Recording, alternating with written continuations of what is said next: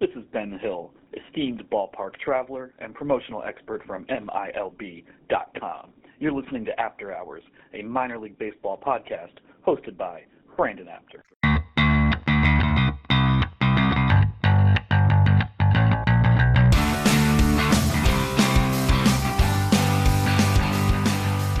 Hello, everyone, and welcome into another episode of After Hours, a minor league baseball podcast. Thank you so much for tuning in.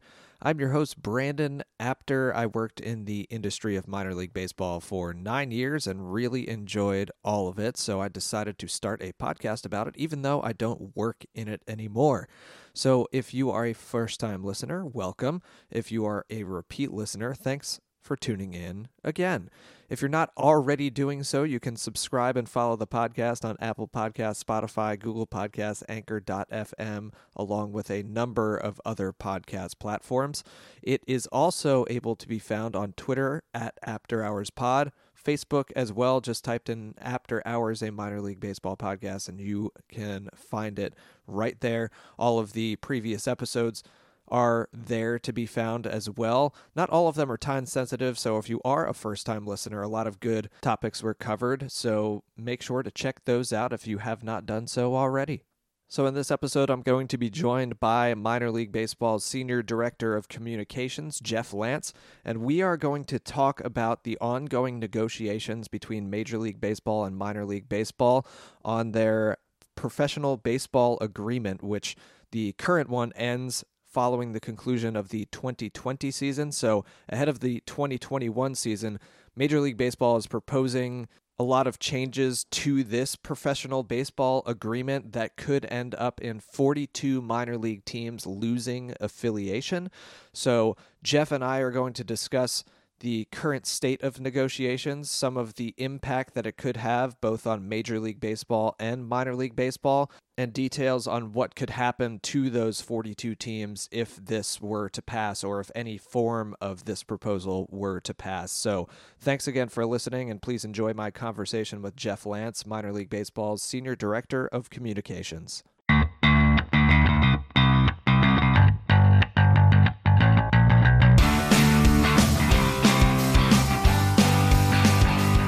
All right, everyone, welcome back into After Hours, a minor league baseball podcast. Right now, I am very happy to be joined by Minor League Baseball's Senior Director of Communications, Jeff Lantz. Jeff, thank you so much for taking some time to come on the show. My pleasure, Brandon. Thanks for having me. Yeah, so in this episode, what we're going to get into is a little bit of the nitty-gritty when it comes to Major League Baseball and Minor League Baseball. So a little bit different than what we've done in previous episodes here. Sure. I gave a little segue into it during my introduction. So we're going to be talking about the current negotiations between Major League Baseball and Minor League Baseball with their professional baseball agreement that ends now at the end of 2020. So ahead of the 2021 season, Major League Baseball is proposing some things that would change the landscape of minor league baseball on a significantly large scale. So that's one way of putting it. Yeah. So the current agreement that ends following the conclusion of the 2020 season, can you talk about some of the main points of what that current agreement entails and where the current negotiations stand between both sides? Sure. Yeah, so the professional baseball agreement basically is the agreement that binds the contract that binds Major League Baseball and minor league baseball. And basically it says that there will be 160 minor league teams across the country, AAA, AA, high A, low A, and then some short season leagues. And then, of course, we have some complex leagues, too, that are all run by the Major League teams. But basically the PBA states that Major League Baseball teams are going to send players to us to make out 160 clubs across the country, and it's renewed every 5 years. And, over the last 30 years or so, it's just kind of been rolled over as the same agreement with a minor change or two. But obviously, as you've heard, the Major League Baseball would like to overhaul that a little bit and, maybe make a few changes to the number of teams and the geography of some of the leagues. So, I guess that's the short version of what the PBA is, but it has everything, it entails everything from how many square feet are in the home clubhouse to, how many urinals are in the clubhouse to the wattage of the lightings behind home plate and in the outfield to playing field dimensions down the line has to be there's minimums that are required. Right. The slope of the mound, everything is checked out every couple of years by a independent company that goes around and examines all of our facilities. And, then the files a report with us and Major League Baseball, and those clubs have to go back and make the necessary changes to their facilities. But that's every team gets visited every 3 years, I believe, and so everybody has a chance to really keep up or maintain if they do fall behind on something, whether it's the size of your clubhouse or the weight room not big enough, and that's that's a large part of what this first, I guess, proposal from Major League Baseball has to do with. When a lot of these ballparks were built, say in the 80s, 90s, what have you, most of our teams, as you know, had a manager, a pitching coach, a hitting coach, and a trainer. Yeah. And so you're basically having to have lockers in the coach's office for 4 people, and then, a desk for the manager and the 2 coaches to work on and have their laptops out. But now, with the advances in baseball, you have a manager, a pitching coach, a hitting coach, a field coach, a trainer, a strength and conditioning coach. Teams are traveling with nutritionists now. They're traveling with video analysts for scouting purposes and player development purposes. And a lot of them are traveling with a clubhouse manager now. So you're up to almost 9 people in a lot of these organizations with each affiliate. So instead of having room for 4 people, now you need room for 9 people. Right. And it's the trainer, obviously needs a training room with a couple of tables on it and everything that the trainer needs. But then the strength and conditioning coach needs a weight room and space to do his work with all the guys. And, right. You need an area for the video coaching and scouting guys to set up their laptops so the players can come and get a look at the pitchers that they're facing and what have you. So, if you're in the clubhouse in, just throwing one out there, Asheville, North Carolina, that place wasn't really built for a 9-person staff. Early 1900s. Yeah. Yeah. So, that place was built for a manager and maybe a pitching coach and a hitting coach, and so a lot of it has to do with getting room for all these people to be able to do their jobs. And then, you've got 25 players, and now some teams carry a couple extra guys on the roster as taxi squad players or what have you, or disabled list guys are traveling more now. So it's not just the 25 players on the roster now, it may be up to 30 with the DL guys. And so you got to have lockers for all those guys. And it's just that's a lot of it is, the clubhouse and weight room and training room facilities. That's where teams are running into some issues. I think, it's a matter of space, and a lot of our ballparks, some don't have a lot of space. So it's hard to get the money necessary to tear down walls and make things bigger. And, a lot of the ballparks are city or county owned, and you got to, there's jump through. Yeah. You got to jump through a lot of hoops in order to get that stuff done. Yep. Right. You can't just snap your fingers and say, okay, we're going to expand the clubhouse by adding an $800,000 renovation here. That's not easy money to come by in a lot of cases. So, that's kind of the gist of a lot of the issues. I guess one of the other problems, as the South Atlantic League, for example, has had a lot of expansion and new teams come in over the last few years. And, when you've got teams all the way down in Augusta, South Carolina, all the way up to Lakewood, New Jersey, that's quite a footprint for a league to be bus ride. That's a lot of miles on a bus ride. So, Major League Baseball would like to look at some realignment of some of our Class A leagues. And as you know, we did that before with the Midwest League, South Atlantic League, and recently the Carolina League and California League. So realignment is certainly an option and something that we're open to. It's not a foreign concept to us at all. And if it makes things better and it makes this new proposal, makes where we're able to save as many of the 160 as we can, we're all about that, doing that.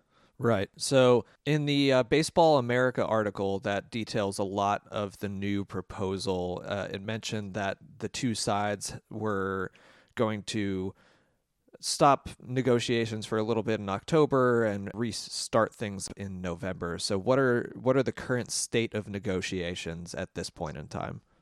Yeah, basically October is just a bad month for Major League Baseball with the World Series and playoffs and everything that they have going on. And everybody's getting ready for the winter meetings, so they decided to get together here in November, and I think they're getting together in about another week and a half. And try and hammer out some of the, what's most important to both sides, and hopefully get to the root of the issues, and see what can be done to, rectify the situation. Hopefully get another deal that it is good for both sides. I'm sure they'll probably meet again at the winter meetings as well after they exchange some ideas here in a couple of weeks. And that's always a good thing when everybody's willing to go to the table. And, I think both sides baseball's important, not just in the 30 major league cities, but it's important in the 160 markets across minor league baseball as well. So, I think between the two groups, we drew about 110 million fans, and yeah, nobody wants to see that number go down, and nobody wants to see the future growth of baseball go away in 40 or however many markets.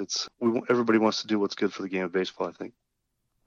Yeah, so when you dive a little bit into this new proposal, two of the main points that we'll start with here are Major League Baseball trying to limit or eliminate ballparks with poor playing conditions while also seizing control of how minor league baseball is organized by both affiliation and geography. You mentioned a little bit of that before. So the goal would be to reduce the number of teams from 160 to 121. So on the surface, what would be some of the advantages and disadvantages to this for both sides? Well, I think, a lot of, say the Yankees and a handful of other teams, they have their 4 full season affiliates, and the Yankees have 2 short season teams plus 2 teams in the Gulf Coast League and 2 more teams in the Dominican. So they're pushing 10 affiliates there, and then you have teams like the Rays who have 6 affiliates. So it might be a matter of balancing out some of the making it where all the teams have the same number of clubs. That's just part of it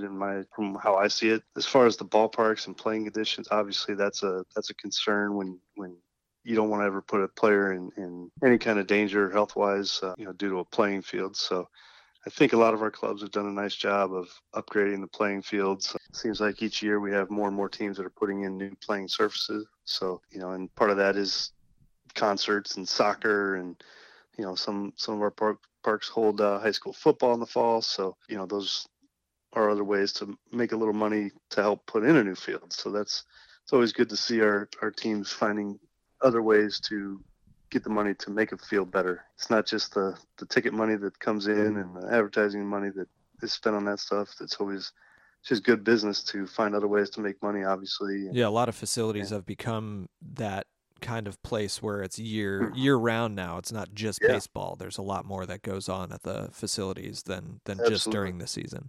Yeah, you see a lot of our AAA parks are hosting soccer teams now, and I'm sure it's a pain for the groundskeepers and cause a few sleepless nights for some of the general managers, making sure the field gets put back together in time for the next baseball event. But those are good ways for those clubs to make a little money. I remember when I worked with the Iowa Cubs, it was, hey, everybody, we have 72 days to make as much money as we possibly can. Well, now it's 70 baseball games, and you have maybe 10 soccer games and 4 concerts, and there's teams that are doing craft beer festivals and all kinds of stuff, everything under the sun. It's the ballparks with the capacity that they have make for good venues for a lot of events like that. So it's just another way for everybody to make a little more money and be able to put in a new field and not have it break the bank for a year. Now, when it comes to the disadvantages, there are some obvious ones when it comes to eliminating 42 minor league teams. Mm-hmm. There's impact on the cities. There's impact on the fan bases and everything. But beyond that obvious one, what other sort of disadvantages might there be to this for minor league baseball or Major League Baseball that people might not be thinking about? One big one is ballparks going empty. If that ballpark is, say, 10 or 15 years old, it might not be paid off yet. Oh, yeah. And you're talking whether it was tax referendum or a bond referendum or something like that there's going to be a lot of mayors and governors and politicians are going to wonder, wait a minute, our taxpayers bought this, built this ballpark for you, and now you're leaving. It's just it's a black eye for baseball, I think, if you take teams out. We've seen it in independent leagues, and a lot of ballparks have been built and now they're being torn down because there's no tenant, and that's the last thing we want to see happen. And because that's just a bad look for everybody, really, whether it's minor league baseball, Major League Baseball. Nobody wants to see baseball going away, no matter what market it is. Yeah, so if some version of this proposal would pass through, there'd be a ton of shuffling to do at the minor league level. You mentioned earlier there would be some reclassifications, realignments. So essentially, in this proposal, short season and rookie league would be eliminated. Other teams would lose affiliation, others would move up or down levels, and league sizes would also change. So this structure has been under minor league baseball's control for the past 100+ years. So Mhm. I guess on your end, what do you believe needs to be done in order to keep things as close to where they are now? Yeah, one important thing to remember in all this is that that first proposal we received from Major League Baseball was just that. It's a proposal. We, like you said, the current agreement goes through next September, so there's plenty of time. We knew that, so we got the two sides together early. We wanted, we've been planning for this PBA negotiation for a little over probably 2 years now. Pat O'Connor added Dan O'Brien and Bill Smith, a couple of longtime baseball executives, to start preparing, for our negotiation side, and they've done a lot of great work to get everybody ready on our side. But it's unfortunate, obviously, that proposal was leaked to Baseball America, because you'd like to have a shot to get a counter proposal in front of Major League Baseball and not have it be in the public. Nobody wants to negotiate anything in the media, which Right. is kind of what happened once Baseball America got their hands on the story. But I think, like I said, both sides are wanting to do something that's in the best interest of baseball, whether that's realigning and keeping 160 teams and making the travel easier on everybody, because that's one of the big things is the amount of travel. It's nobody gets good rest when you're riding a bus for 6 hours, right? So Yeah. if we can play, instead of 3-game series in a Class A league, we play 5-game series. Well, that cuts down on 7 or 8 bus trips over the course of the season between cities. That helps because you're sleeping in a bed, not on a bus. And Yeah. I'm sure you spend enough time sleeping on buses to know that it's not good sleep, and it's something that's. I mean, it's tough to get yourself picked back up Yeah, from that. absolutely. You're stiff. You sleep wrong for a couple hours, and you can't turn your head like Max Scherzer in the playoffs, and it's it makes it tough on you, and it's just not conducive for good player development. So if we need to realign a few leagues, and really, we've discussed a little bit of interleague play. There's enough even at AAA level where you can go to Indianapolis to Louisville on a bus and have a couple of Pacific Coast League teams come over and mix it up that way a little bit, so that there's more bus trips and not so many multi-time zone trips. The Pacific Coast League might be the worst travel league in sports, with 3 time zones and flying in the morning and playing that night. That's not good for anybody. So I remember we'd get up in Iowa at 4 a.m. to be at the airport at 5 for a 6 a.m. flight, and then you'd spend 3 hours in the Denver airport, and then you'd get to Tacoma at 4 o'clock and have to play at 7. And that's not good for anybody. That's just tough on your pitchers and catchers, but it's also tough on your position players. So there's been some talk of trying to cut down on travel that way, where you just don't play every team in your league on a given year, and you rotate them through, something like that. There's 100 different ways you could go to realign leagues and schedules.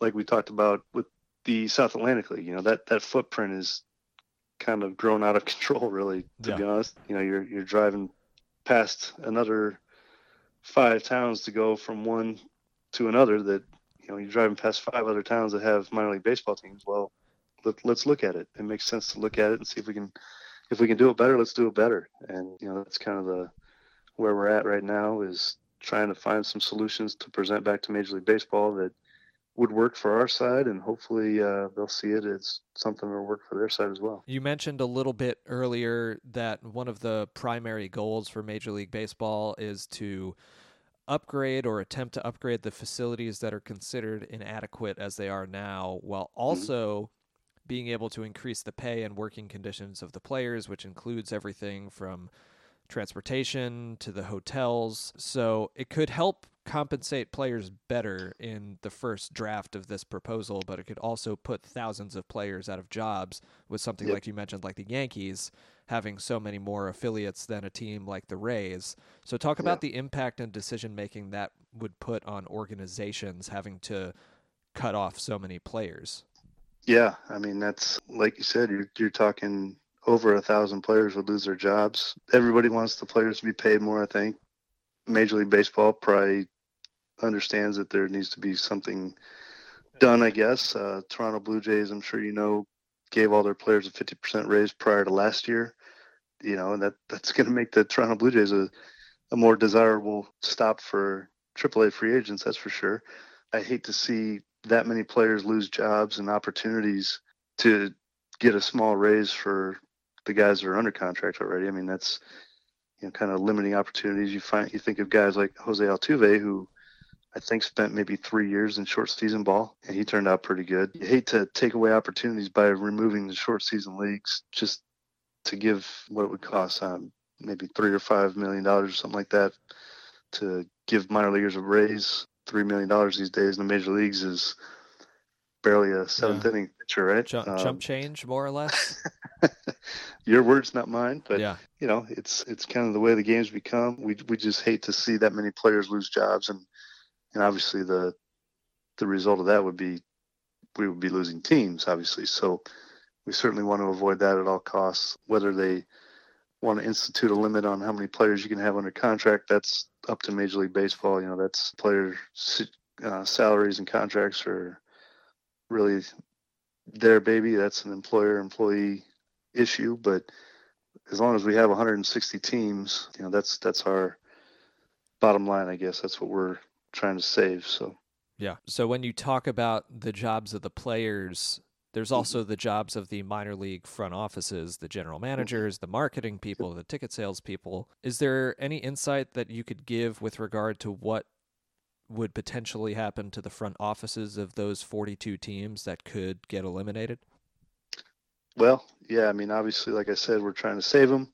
We don't want them to get too worried at this point just because we're so very early in the negotiation process. But, we looked at it, and it's over 400 full-time front office people that work for those 42 teams. And you never want people to lose jobs, obviously. And, only a handful of those teams really are major league owned. So those people could potentially be reassigned within their organization, I suppose. But, the people in Hudson Valley up in New York, what are they going to do? You take the team away. Obviously part of the proposal from Major League Baseball was to start a dream league, kind of an independent type setup. But, that's a model that, it might work in places like St. Paul and suburbs of Houston, those major cities. But, how many other markets has independent ball survived in that are much smaller than those kind of markets? It's a model that hasn't really worked well. And obviously we want to try and keep these as affiliated clubs so that we don't have to worry about people losing jobs and things like that. But, the whole Dream League model or independent type model, just, we don't see how that can possibly work in markets this size. And obviously, if it did come to that, I suppose those people would keep their jobs and be able to work for those teams. But we want to do everything we can, obviously, like I said 100 times, probably to keep them employed by their current teams and do what we can. And I'd imagine for career development on their side, even looking on a resume, I think having that affiliated club is good. Absolutely. It's always nice when you can put a logo of an affiliated club on your resume, and people will know who that club is. Yeah. So, or if they don't know who the club is, they probably know who the affiliate is. For sure. Yep. Absolutely. So under the current agreement between Major League Baseball and Minor League Baseball, teams negotiate player development contracts every 2 years. But looking at this proposal and the explanations for it, Major League Baseball doesn't seem to be a huge fan of that. It has put some executives in a position to have to go and buy minor league affiliates to avoid ending up having to put their players in stadiums that don't live up to those standards that they have. And Major League Baseball believes that there are about 25% of the current stadiums that don't live up to those standards. So I know you mentioned a little bit before that there are independent contractors and stuff that go out to ballparks and make sure everything's living up to the standards that they are. But what else is being done for these ballparks to be able to get upgraded so something like this might not happen?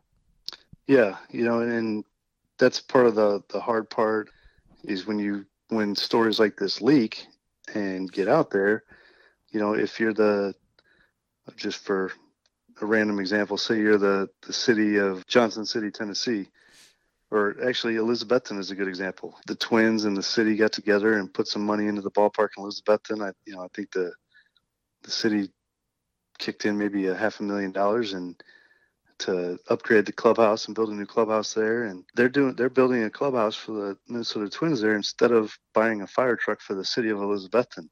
Right. And it's just putting a lot of teams in a tough spot. And what team or what city now, if you're rumored to be on the chopping block, say Elizabethton needs a new playing field, and they have to go to the city and say, hey, we need $200,000 for a new field. Well, we just read an article that you guys are going away after next year, so why would we give you $200,000? So it's really kind of crippling the efforts of a lot of teams to make some of these renovations that they've known for a while need to be made. And like we talked about earlier, every couple of years the evaluators go around. It's not a secret what needs to be fixed in each town or in each ballpark.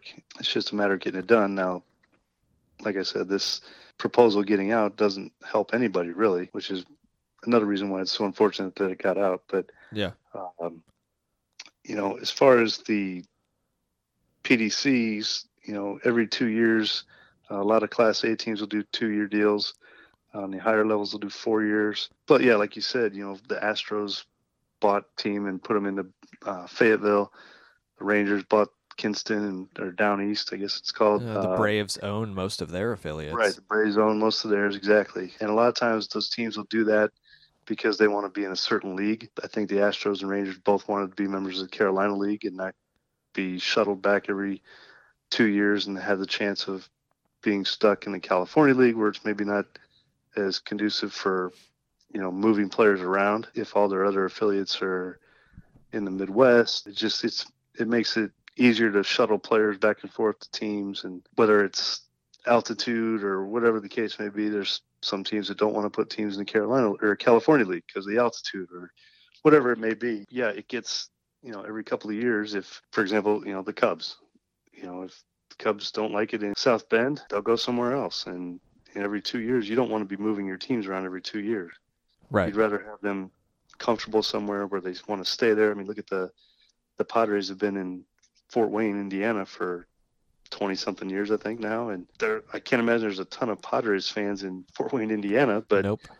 They love the Tin Caps there, and the Padres love having their players in a ballpark where there's 6,000 fans every night or 5,000 fans every night or whatever the number is. Mm-hmm. And it's a quality facility with good amenities. And, there's something to be said for having your players play in front of 5,000 fans every night. They learn what it's like to play when the crowd's behind you and cheering for you and going against your opponent, all that. So, there's a lot to be said for finding that affiliate and having a good relationship with them and forging a long-term relationship there. So when it comes to the player development contracts, eliminating the 2-year ones and creating longer lasting franchise agreements would benefit Major League Baseball in that there would be more certainty, but it would take away some of the negotiating leverage from minor league teams. So talk about how losing that leverage would hurt the minor league side of things. Well, there's part of the agreement is you're not allowed to seek out a new affiliate before your deal is done. They have some tampering rules that are in place. So if you're, for example, you're Frederick and you want to be a Nationals affiliate, you can't call the Nationals and say, hey, we want to have your team in Frederick. You have to wait until their deal's over and they say, hey, we don't want to be in Potomac anymore.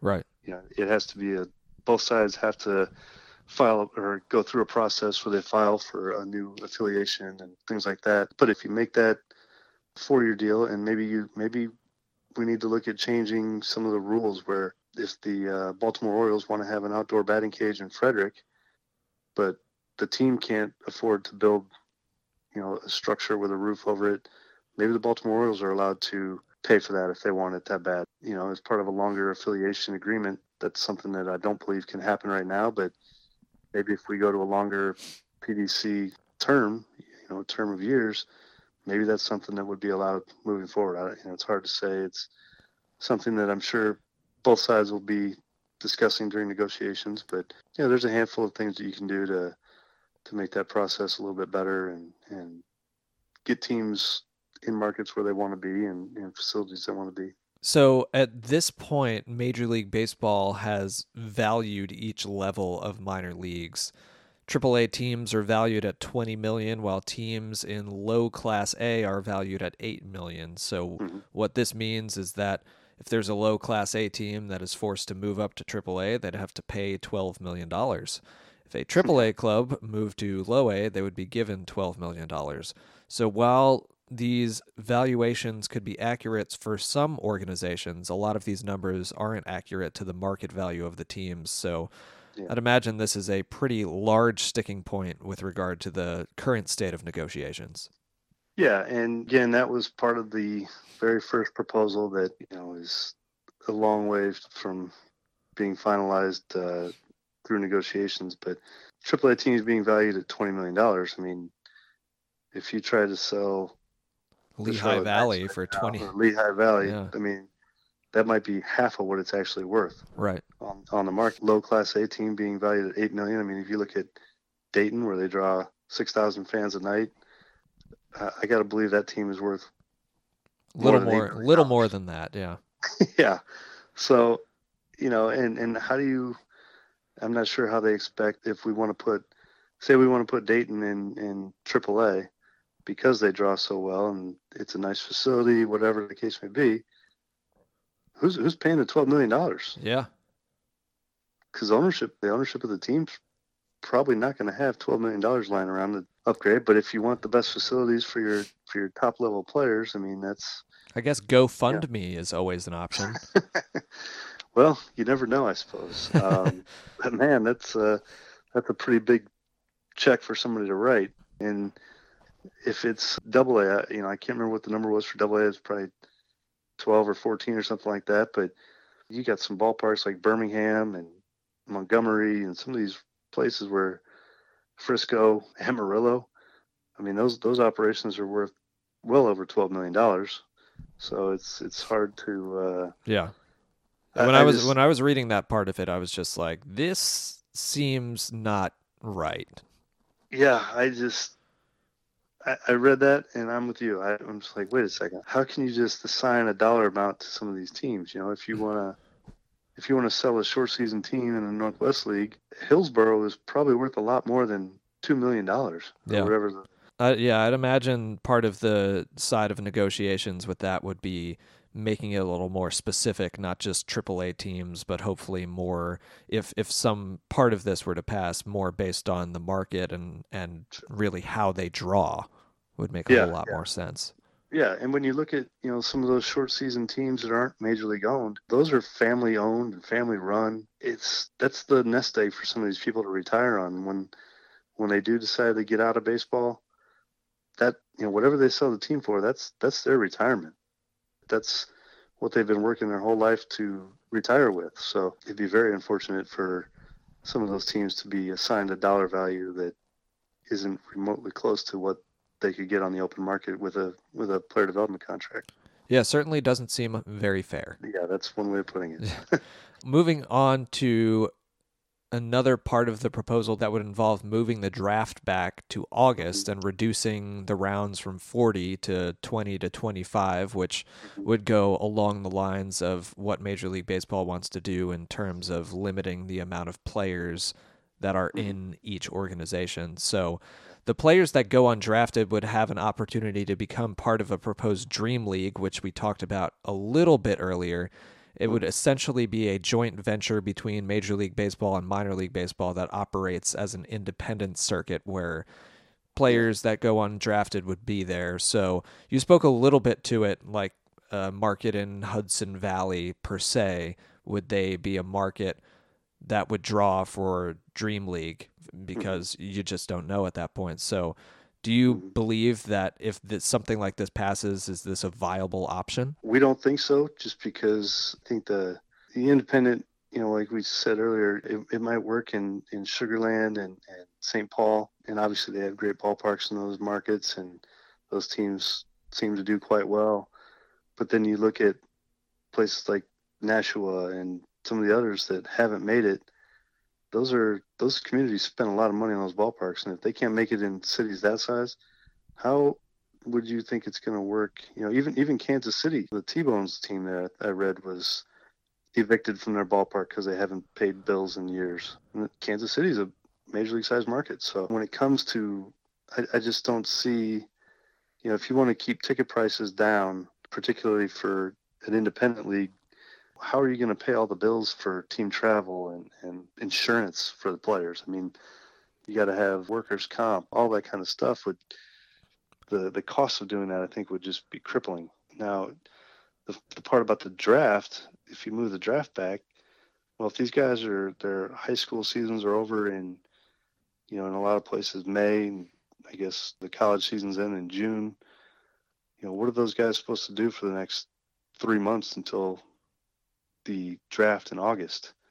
Now you're going to have guys overworking themselves, and I'm just envisioning pitchers that are going to as many combine type camps as they can to try to break radar guns to get drafted in August. Well, they've had the entire spring season to show these scouts what they can do. Do you really want them to go play in? You have to wonder if you'd see an uptick then in collegiate summer league ball players.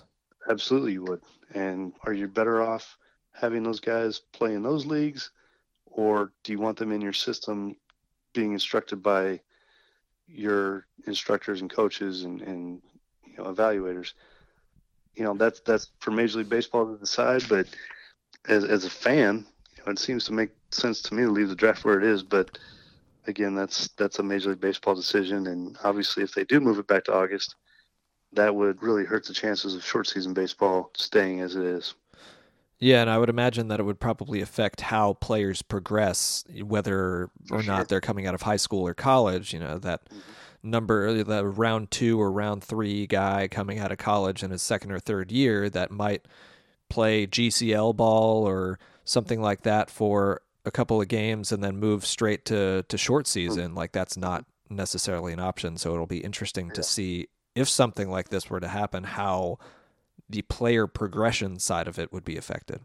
Yeah, I mean, take a look at Adley Rutschman from the Orioles this year. He played in an elite college program at Oregon State, played probably 60 games there, I think they went through the regionals and maybe even got to Omaha.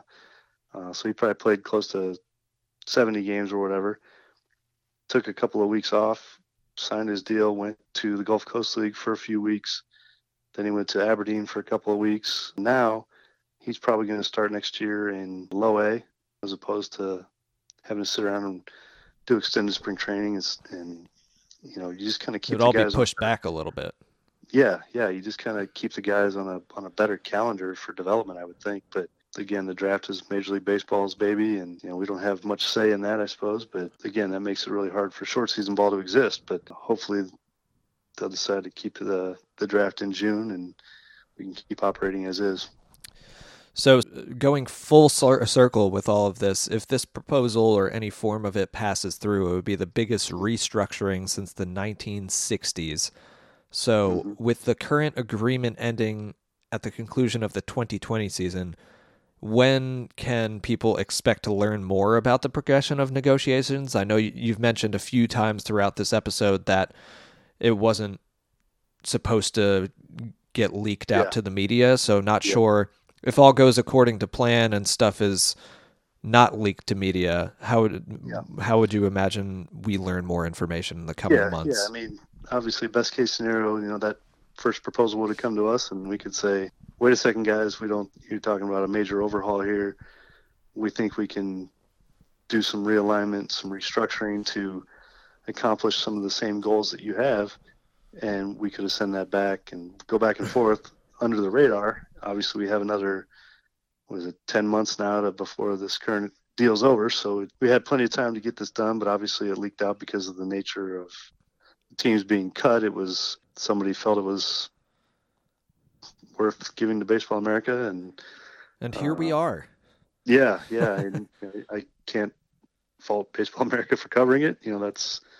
That's what news outlets do. So, but like I said, they're going to meet. The two sides will get together here in a couple weeks, and then hopefully again at the winter meetings, and hopefully there'll be some progress made there. I imagine they'll just keep going back and forth, and the beauty of it is we have another 10 or 11 months or whatever it is to keep going back and forth and see what's most important to each side and get this thing fixed. So now, quickly before I let you go, I got a couple of questions from my followers on Twitter.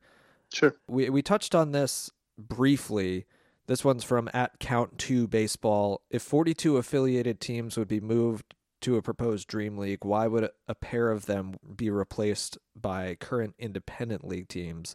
It seems oddly specific for a plan that is ostensibly in its formative stages. Yeah, I think a lot of that, as far as adding those two independent teams, I think it had a lot to do with geography and teams wanting to be close to their AAA affiliate. So they were probably hoping that, instead of the Twins being in Rochester, New York, they could have their affiliate right there in St. Paul. And, obviously Round Rock's not terribly far away from Houston, but if you can have that team in Sugar Land instead, that's easier on everybody. But there's certain aspects of the independent business that those teams might not want to leave independent ball. They're doing well as it is. They might not want to join Major League Baseball, minor league baseball, but I think it had more to do with geographic considerations for those two teams being basically in the backyard of major league teams, similar to Gwinnett and Atlanta. Yeah, I was just going to mention that because while it makes more geographical sense, I feel like then you're putting the minor league team in a position to then compete during the summers with your major league team. You're going to have nights if you're 20, 30 minutes away or 30, 40 miles away. I think when a lot of people are given the option to go to see a big league game in comparison to a minor league game, more often than not, they're going to pick the big league game. I guess it depends on several factors, including funding. If, I personally, I live about 40 minutes away from Tropicana Field, and I live about 10 minutes away from the Spectrum Field where the Clearwater Threshers play, or in 10 minutes away from the Dunedin Blue Jays. So there's a lot of nights where I have options where I can go to the major league game or I can go to a minor league game. And quite frankly, with having a 2.5-year-old son, it's a lot easier and more financially feasible for me to go to the minor league game. So you'll have a certain group of fans that will take the opportunity to go to more minor league games than they will the major league games. But you also have people that want to go see Major League Baseball games, whether it's the home team or... Yeah, I think it depends on the market. I think, because one area might be a bigger baseball area than the other. I know when I worked in Gwinnett, I don't think Braves baseball was necessarily at the forefront of Atlanta sports, but now with the way that they've developed some of their prospects, it's getting back to that way. Yeah, when you see teams that have good young players and you're reading about Ronald Acuna when he's in Rome, and all of a sudden now he's here in Gwinnett, you're going to go check that guy out. Yeah. I think there's some value there, but I think I know they had problems in Gwinnett with people showing up with Gwinnett tickets for the games at what was Turner Field and SunTrust Park or whatever, and that confusion is probably fairly annoying for... Yeah, I remember when I was there, we would go deliver pocket schedules to businesses more or less down the road, and they'd be like, oh, you're not the real Braves. Yeah, exactly. So I think it was positive that they ended up getting their own identity in that area. Yeah, I think so too. But like you said, it's people's perception that that you're not the majors, you're not professionals. Yep. That's not the case at all. So, but I think that was kind of where those two independent teams came in as. Right. It'd be a good fit geographically. Yep. All right, the next one comes from @PhillyBallPaul. The current proposal changes the Pacific Coast International League from 16-14 to a 10-20 split. So with AAA sharing an all-star game and a championship, is there any concern that the PCL teams will have an easier route to and likely more accolades and championships to make their big league club's farm system appear better? That would be the strength of a farm system is kind of in the eye of the beholder, I guess, whether it's if you're taking scouts' words for it or Baseball America's evaluators or MLB.com's evaluators. It's kind of who you believe more as far as as farm system appear better. But as far as the 10-20 split, I think a lot of that comes into what we talked about earlier with if you put 10 teams in the PCL and you have say it's Tacoma, Sacramento, Fresno, Vegas, Albuquerque. You just kind of keep everybody on the West Coast, in the Pacific and Mountain time zones, and you keep Iowa, Omaha, Wichita, Oklahoma City, Round Rock, San Antonio, and you keep those teams. Ideally, if you keep teams in their time zone and one other one, that's very manageable. I think if you take the 14 teams in the IL, you can easily put 6 other teams like those ones I just named, and you make a Western division of the International League, where those teams don't always play each other every year, but you could do some interleague play or interconference play, whatever you want to call it. I think the 10-20 proposal is just keeping teams within one time zone of each other and making the travel easier for everybody. When it does come to the AAA championship and all-star games, it would make it a little tougher, I suppose, to make the International League All-Star team if there's 20 players or 20 teams for them to pick from. But to me, the solution on that would be you do American League against National League affiliates, and it doesn't matter what league you're from, really. Yeah. The next one comes from @JohnVitas3 about the Dream League. He asked how big it was going to be. At this point, I assume we were not really sure about that.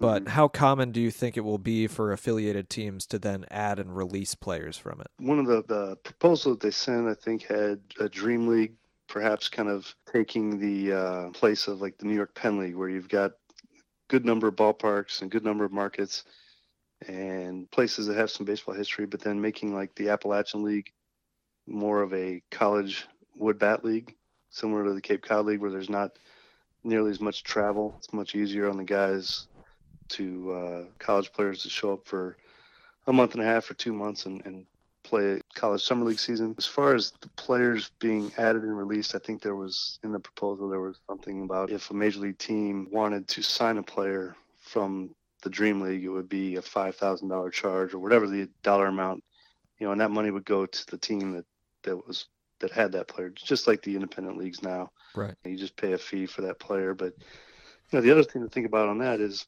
when you're working in Gwinnett, you're working on your job for the team. You're not worrying about signing players or selecting players to be on your roster or forming a roster.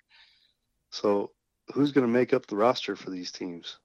Yeah. Who's going to decide who's playing? Because if you got to hire your own scouts and stuff like that, that's added cost as well. That's more. Yeah, I would imagine the simplest way to populate the teams would be to have like a Dream League draft.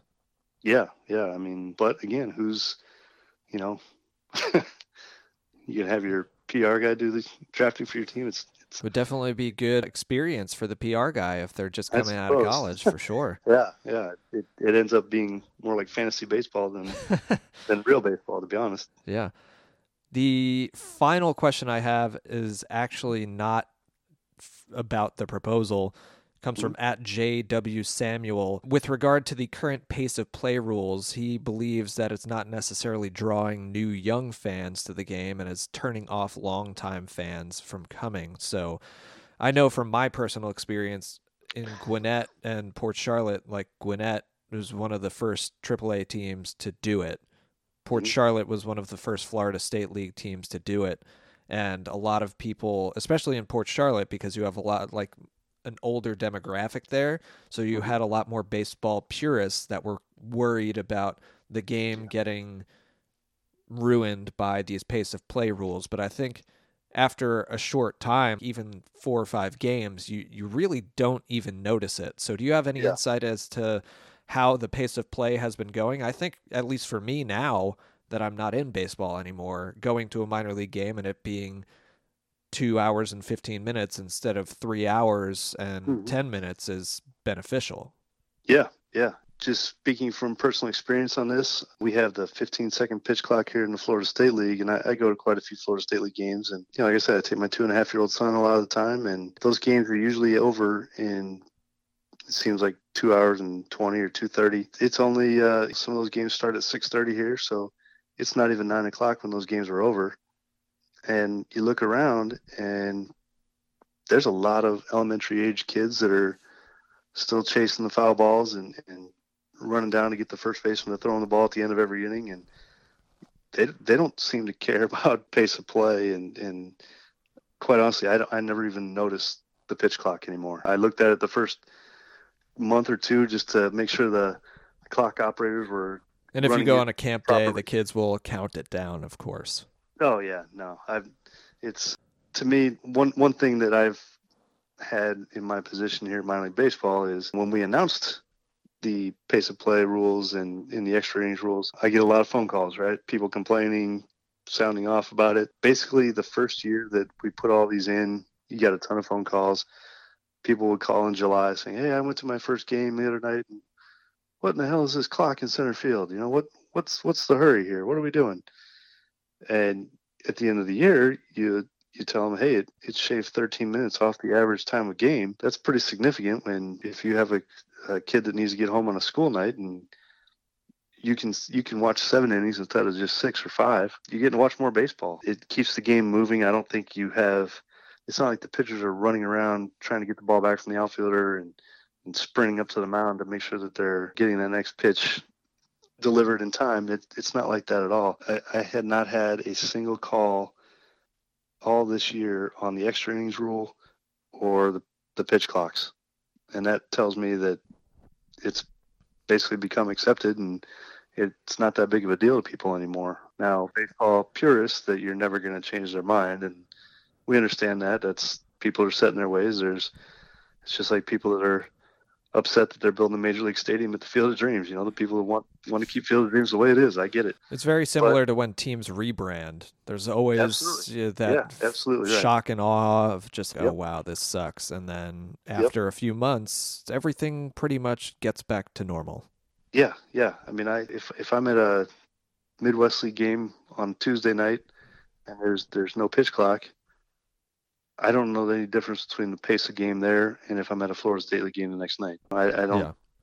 It's not something I pay attention to. And I do think that it would be beneficial at Major League Baseball ballparks. I mean, here in Atlanta, at least, because of how traffic is, the games start at 7:30.